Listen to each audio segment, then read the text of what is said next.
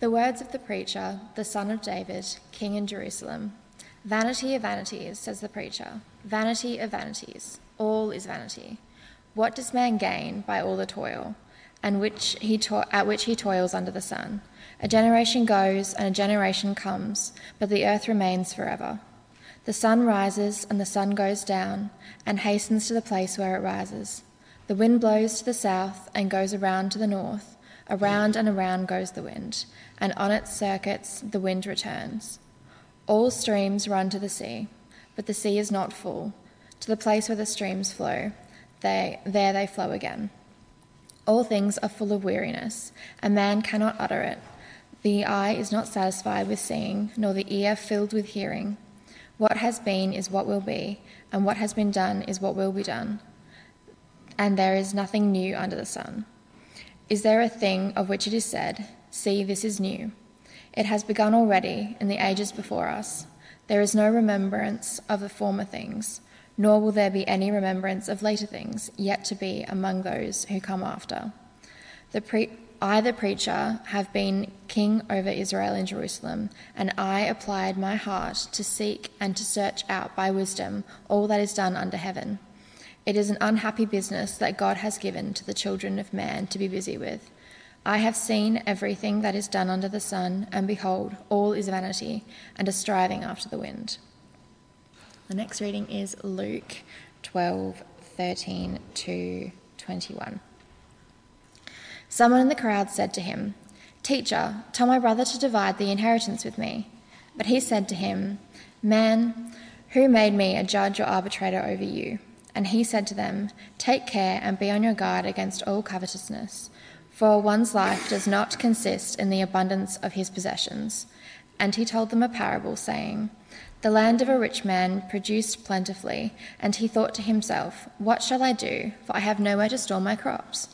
And he said, 'I will do this. I will tear down my barns and build larger ones, and there I will store all my grain and my goods. And I will say to my soul, Soul, you have ample goods laid up for many years. Relax, eat, drink, and be merry.' But God said to him, 'Fool, this night your soul is required of you, and the things you have prepared, whose will they be? So is the one who lays up treasure for himself and is not rich towards God.'" And our final reading is 1 Timothy 6, verses 6 to 19.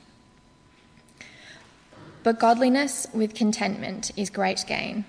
For we brought nothing into the world, and we cannot take anything out of the world. But if we have food and clothing, with these we will be content. But those who desire to be rich fall into temptation, into a snare, into many senseless and harmful desires that plunge people into ruin and destruction. For the love of money is a root of all kinds of evil. It is through this craving that some have wandered away from the faith and pierced themselves with many pangs. But as for you, O man of God, flee these things. Pursue righteousness, godliness, faith, love, steadfastness, gentleness. Fight the good fight of the faith. Take hold of the eternal life, to which you were called and about which you made the good confession in the presence of many witnesses. I charge you in the presence of God, who gives life to all things, and of Christ Jesus, who in his testimony before Pontius Pilate made the good confession, to keep the commandment unstained and free from reproach until the appearing of our Lord Jesus Christ, which he will display at the proper time. He who is the blessed and only sovereign, the King of kings and Lord of lords, who alone has immortality, who dwells in unapproachable light, whom no one has ever seen or can see, to him be honour and eternal dominion. Amen. As for the rich in this present age, charge them not to be haughty, nor to set their hopes on the uncertainty of riches, but on God, who richly provides us with everything to enjoy. They are to do good, to be rich in good works, to be generous and ready to share, thus storing up treasure for themselves as a good foundation for the future, so that they may take hold of that which is truly life." The word of the Lord. Thanks be unto God.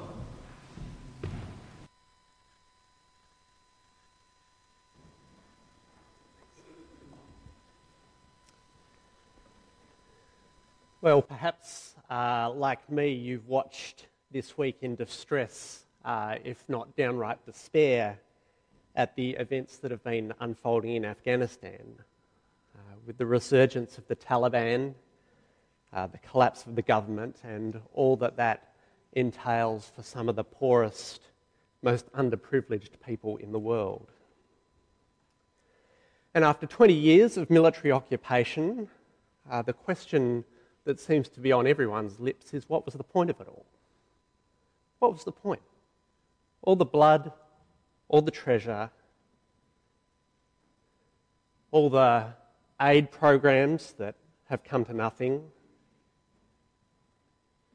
all the mission work that's come to an end, all the time, all the effort, the thousands of people who have been killed, the hope that's just been snuffed out. What was the point of it all? What's it all achieved? The Americans are asking it, the Brits are asking it, Australians are asking it, and of course the Afghans are asking it. What's the point of it all? What was the point of it all? I'm not going to talk about Afghanistan today, because actually, to be honest, I don't know enough about it. If you want to find out about Afghanistan, go and talk to Phil or Julie. They're the experts on that. And talk to God, because He is in charge and He can actually do something about it. The thing I do want to say, though, is that question, what's the point of it all, is not unique to this situation in Afghanistan, is it? It's not unique to the poor or to victims of war. I know that in my work with students at UWA, some of the most privileged, wealthiest people in one of the most peaceful places in the world, many of them find themselves asking the same question. What's the point of it all? They're not asking it about Afghanistan, but they're asking it about their own lives.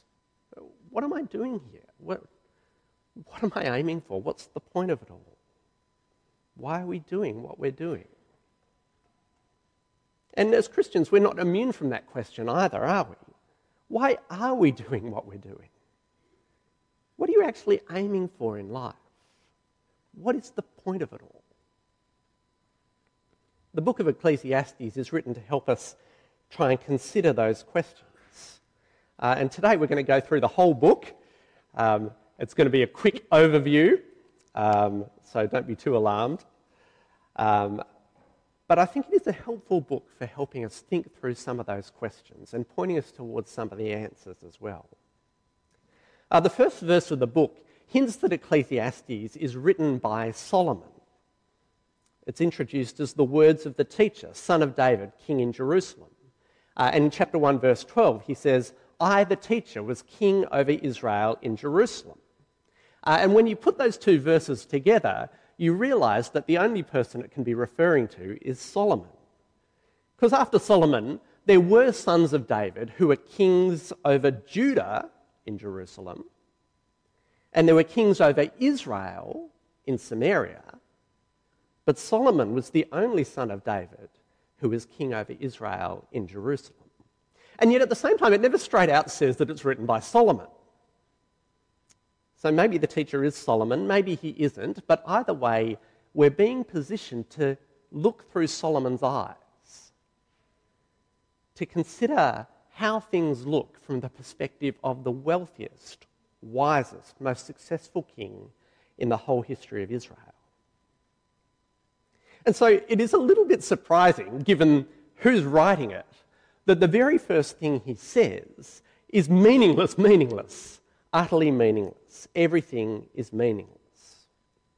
And now it is worth saying that the translation meaningless or vanity, they're not actually great translations of the Hebrew word here. The Hebrew word hevel doesn't mean meaningless. It means something like vapour or mist or steam.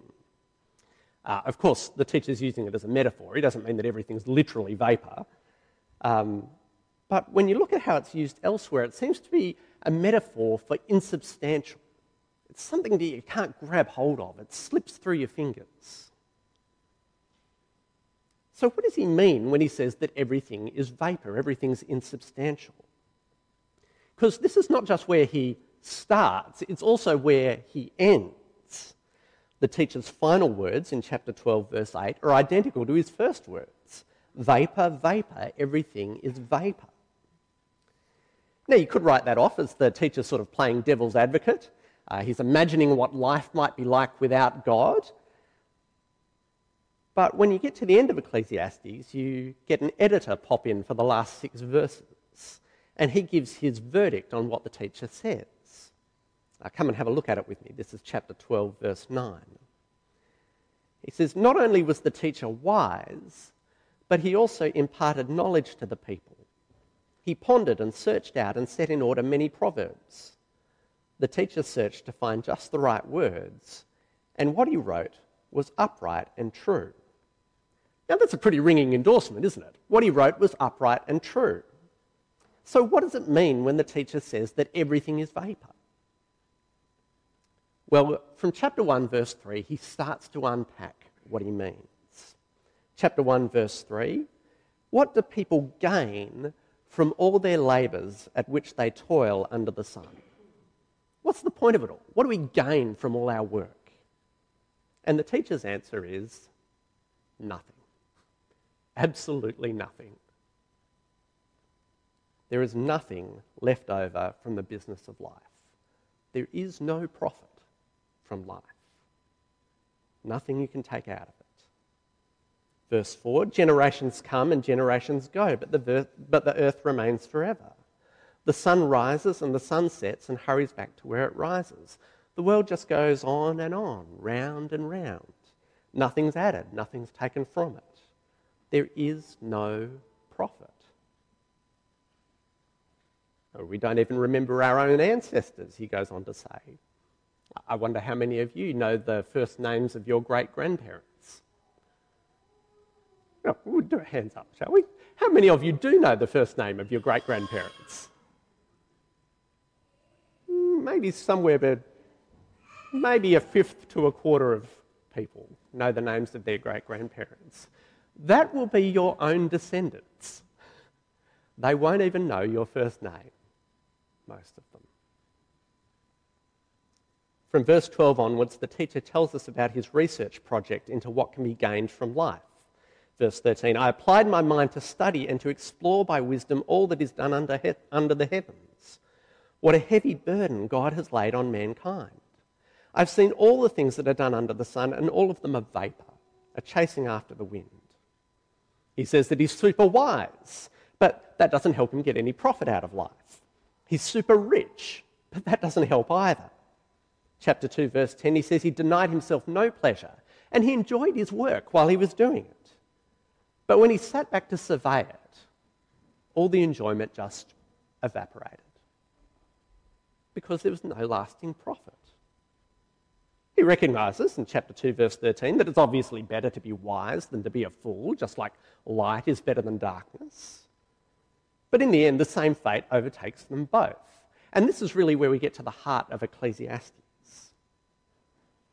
Why is it that there is no profit in life? Well, it's because in the end, we all die. As he says in chapter 5, verse 15, everyone comes naked from their mother's womb, and as everyone comes, so they depart. They take nothing from their toil that they can carry in their hands. At the time of his death in 1937, John D. Rockefeller, the American oil baron, was worth over $350 billion in today's money. So that's Jeff Bezos, the richest man in the world today, and double him. That's how rich this guy was. Quite possibly the richest man who's ever lived. Anyway, the story goes that at his death, a journalist asked Rockefeller's lawyer, how much did he leave? And the lawyer looked at him and said, all of it. He left all of it. And that's true, isn't it? Whether you're John D. Rockefeller, whether you're the poorest Afghan, whether you're someone like you or me, we leave all of it. And so if the result is always the same, whether I'm a good person or a bad person, whether I'm wise or foolish, whether I'm hardworking or lazy, if the result is always the same, what's the point of any of it? And yet he says, there is something.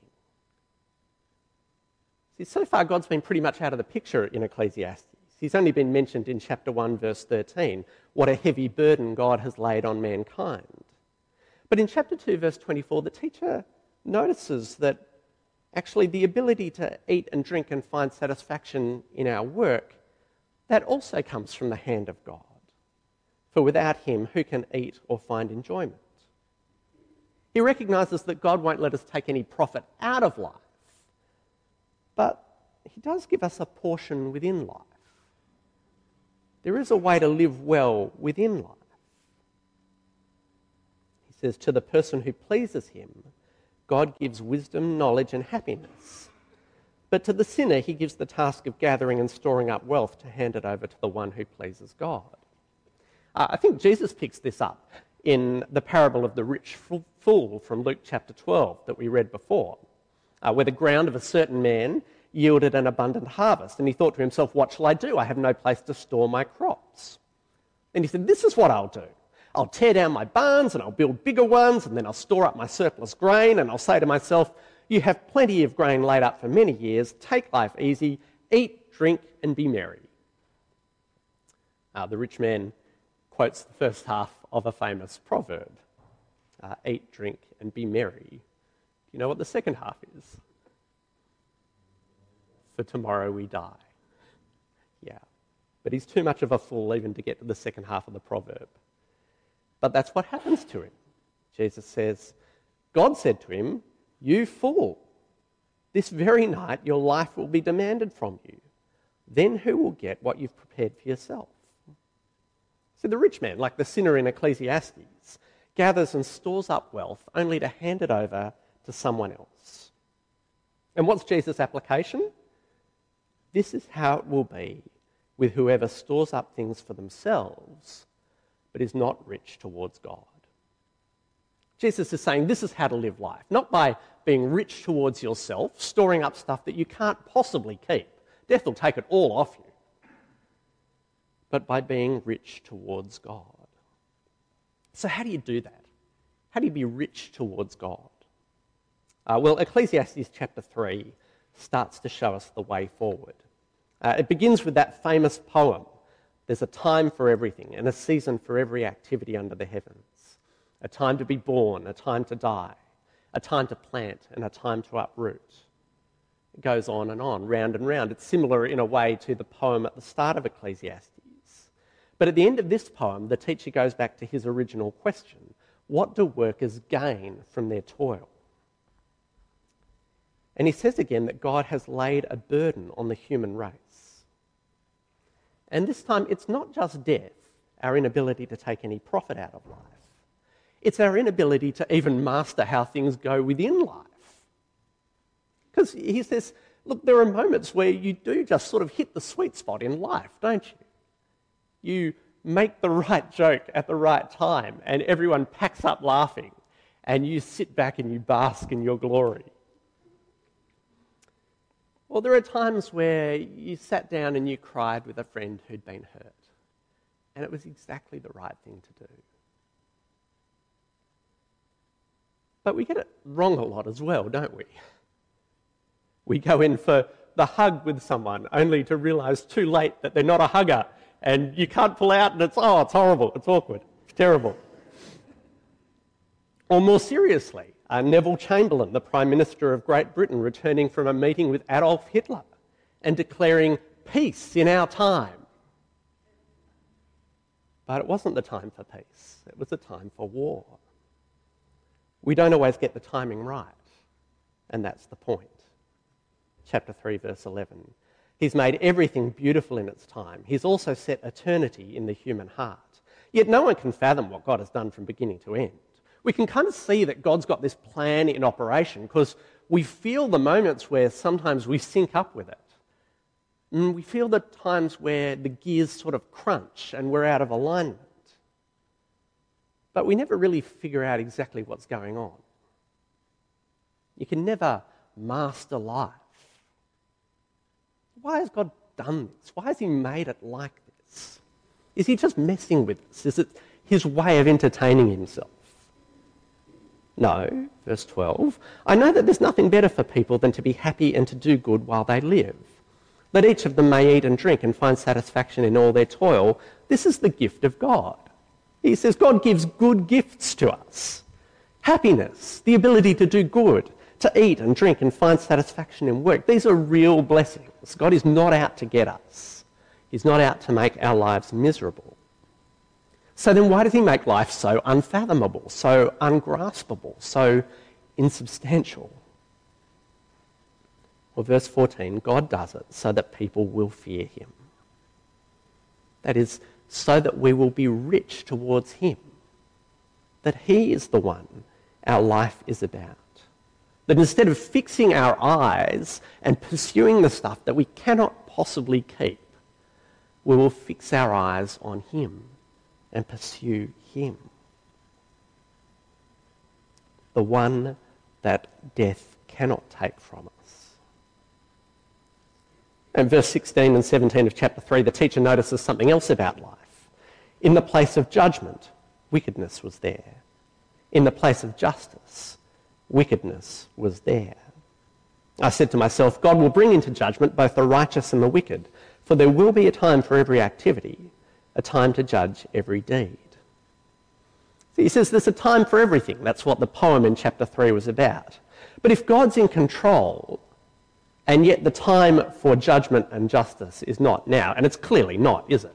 When you look around the world and you see the injustice and wickedness that exists now.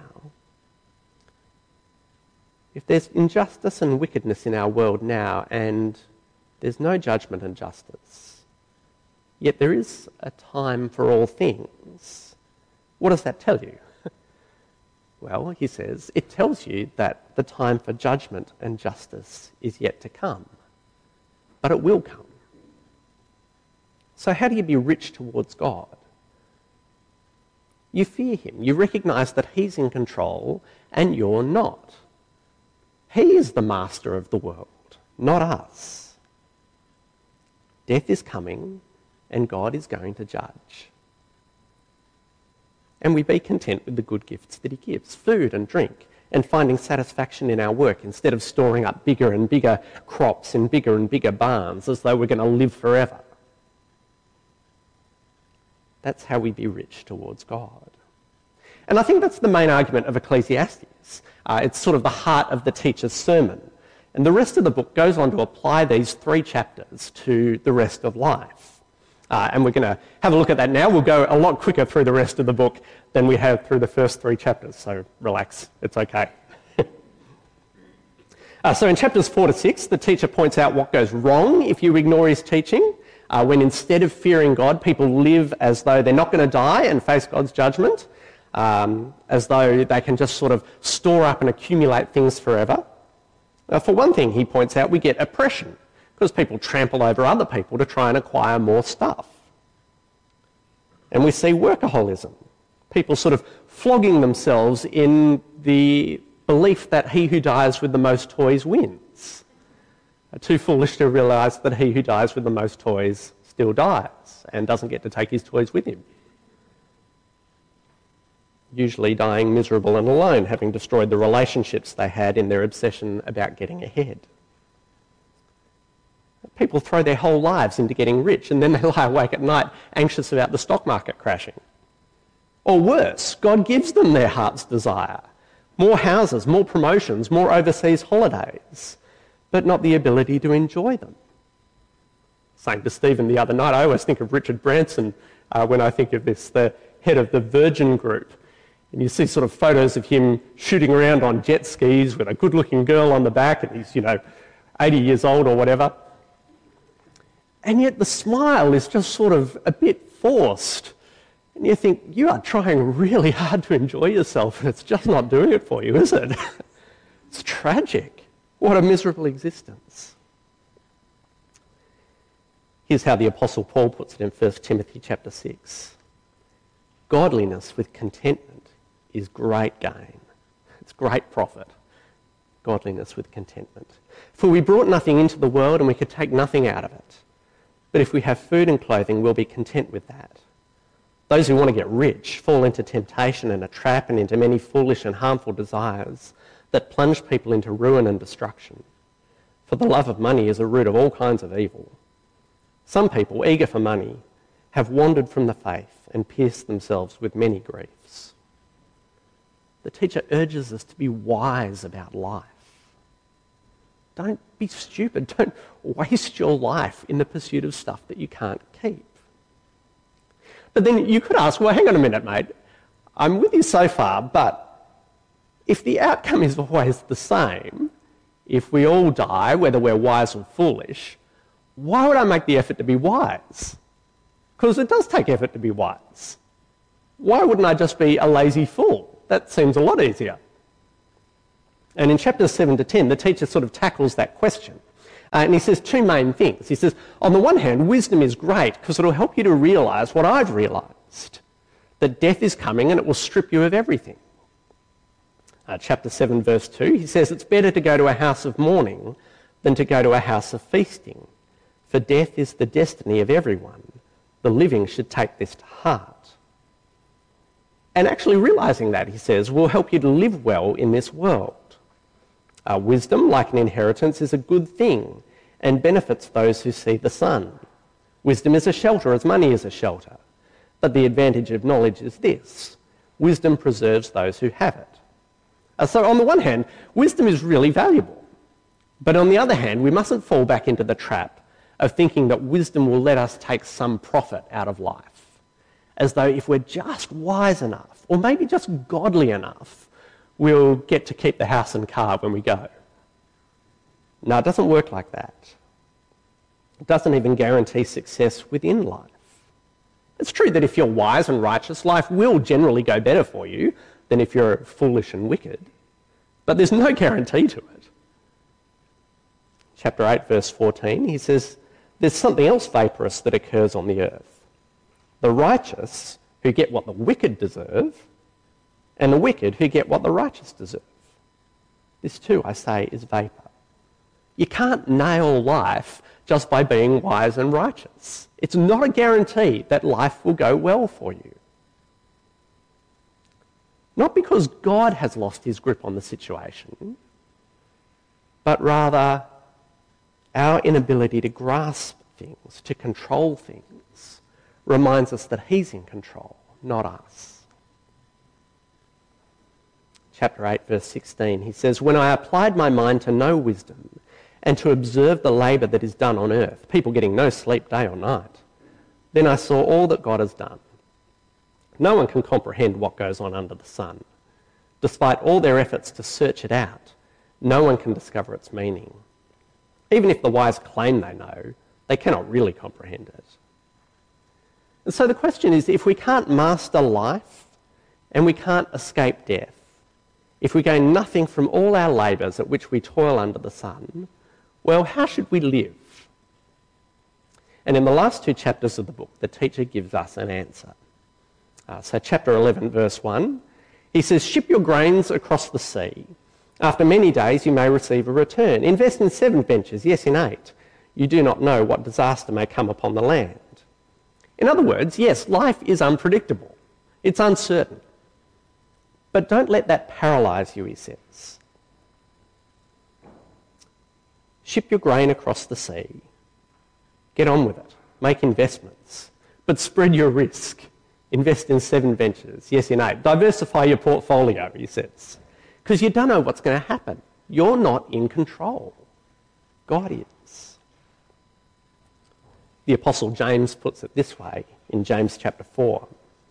He says, now listen, you who say today or tomorrow we'll go to this or that city and we'll spend a year there, we'll carry on business and make money. Why, you don't even know what will happen tomorrow. What is your life? You're a mist. There's that word from Ecclesiastes again. You're a vapour that appears for a little while and then vanishes. Instead, you ought to say, if it's the Lord's will, we'll live and do this or that. The teacher is saying that the sovereignty of God is not an invitation to laziness, but it is an invitation to live wisely, recognising that he is Lord and we are not. And that actually, he says, is the secret to enjoying life. Chapter 11, verse 9, you who are young, be happy while you're young, and let your heart give you joy in the days of your youth. Follow the ways of your heart, and whatever your eyes see. But know that for all these things, God will bring you into judgment. It seems to me that most people in Australia sort of think that enjoying your life and remembering that God will judge are sort of mutually incompatible. And really what you want to do is forget that God is going to judge so you can go out and enjoy your life. You can have a good time and live it up. And then, ideally, you convert on your deathbed, and so you don't go to hell either. And you get the best of both worlds. You get to enjoy your life instead of it being ruined by God, and then you get to avoid hell in the end as well. And the teacher says, look, that gets it completely backwards. No, chapter 12, verse 1, you should remember your Creator in the days of your youth, before you get too old to enjoy life anymore. It says it's actually in remembering God, in fearing him, that real enjoyment of life becomes possible. Everyone else is rushing around, desperately trying to accumulate more and more stuff, sort of distracting themselves from the fact that they can't even keep it, trying to prove themselves, trying to create some sense of meaning, trying to feel like they're winning at life. And it's exhausting. It's a terrible way to live. People call it success, but the teacher says, no, it's a colossal failure. Colossal. A miserable life, full of anxiety and overwork, failed relationships, midlife crises. No, better to heed the teacher and remember that everything is vapour. You can't hold on to it. Sooner or later, death is going to take it away from you. Luke tells us that when the resurrected Jesus met some of his disciples on the road to Emmaus, he said to them, how foolish you are, and how slow to believe all that the prophets have spoken. Did not the Messiah have to suffer these things and then enter his glory? And beginning with Moses and all the prophets, he explained to them what was said in all the scriptures concerning himself. Now, I don't know whether Jesus talked about Ecclesiastes there in that conversation with them, but it is interesting to read the book of Ecclesiastes in the light of Jesus. Because when you stop and think about it, Jesus really embodies what the teacher is saying here. It's not just that Jesus is the king over Israel in Jerusalem. He actually lives out what the teacher says. Jesus is the one who always lived his life in light of his coming death. And he didn't try to accumulate stuff or to have a great career or marry a supermodel. No, he said, foxes have dens and birds have nests, but the Son of Man has no place to lay his head. Instead, he was content to eat and drink and find satisfaction in the work the Father had given him to do. In fact, he says that the Son of Man came eating and drinking, and they say, here is a glutton and a drunkard, a friend of tax collectors and sinners. But wisdom is proved right by her deeds. Jesus enjoyed life. It wasn't that life was always easy for him. It certainly wasn't. But he was content with what God gave him, and he enjoyed it. Jesus is actually the wisdom of God come in the flesh. He is the embodiment of Ecclesiastes. And in turning his back on earthly success and instead entrusting himself to the Father, even to the point of death on the cross, he took the death and judgment that we deserve for our sin on himself, and he broke the power of death and he set us free. Yeah, it's true, death will still take everything off us. That's a deliberate strategy of God to lead us to fear him, to live for God instead of goods. But we don't need to fear death anymore. Not if we fear God. Because God has entrusted judgment to Jesus, the living one who was dead, but now is alive forever and ever. He holds the keys of death and Hades, and one day he will open their gates and he will raise everyone from the dead. and bring his people into a far, far better world than the one that our friends and neighbours and families are so desperately trying to hold on to. The end of the book, the editor says, "Now all has been heard. Here is the conclusion of the matter. Fear God and keep his commandments. For this is the duty of all mankind. For God will bring every deed into judgment, including every hidden thing, whether it is good or evil. If you love goods and use God to try and get them, you will ruin your life," says the teacher. You'll ruin your life trying to accumulate more and more of what you cannot keep. And you will face God's judgment for the contempt that you've shown towards him.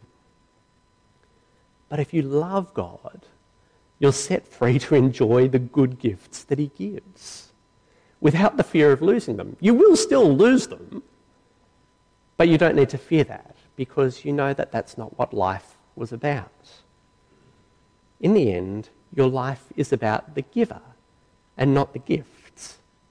He just delights to give them to us. But life is about the giver, not the gifts. What's the point of it all? God is. He's the point of it all. And it's in him that we find real life. Would you pray with me?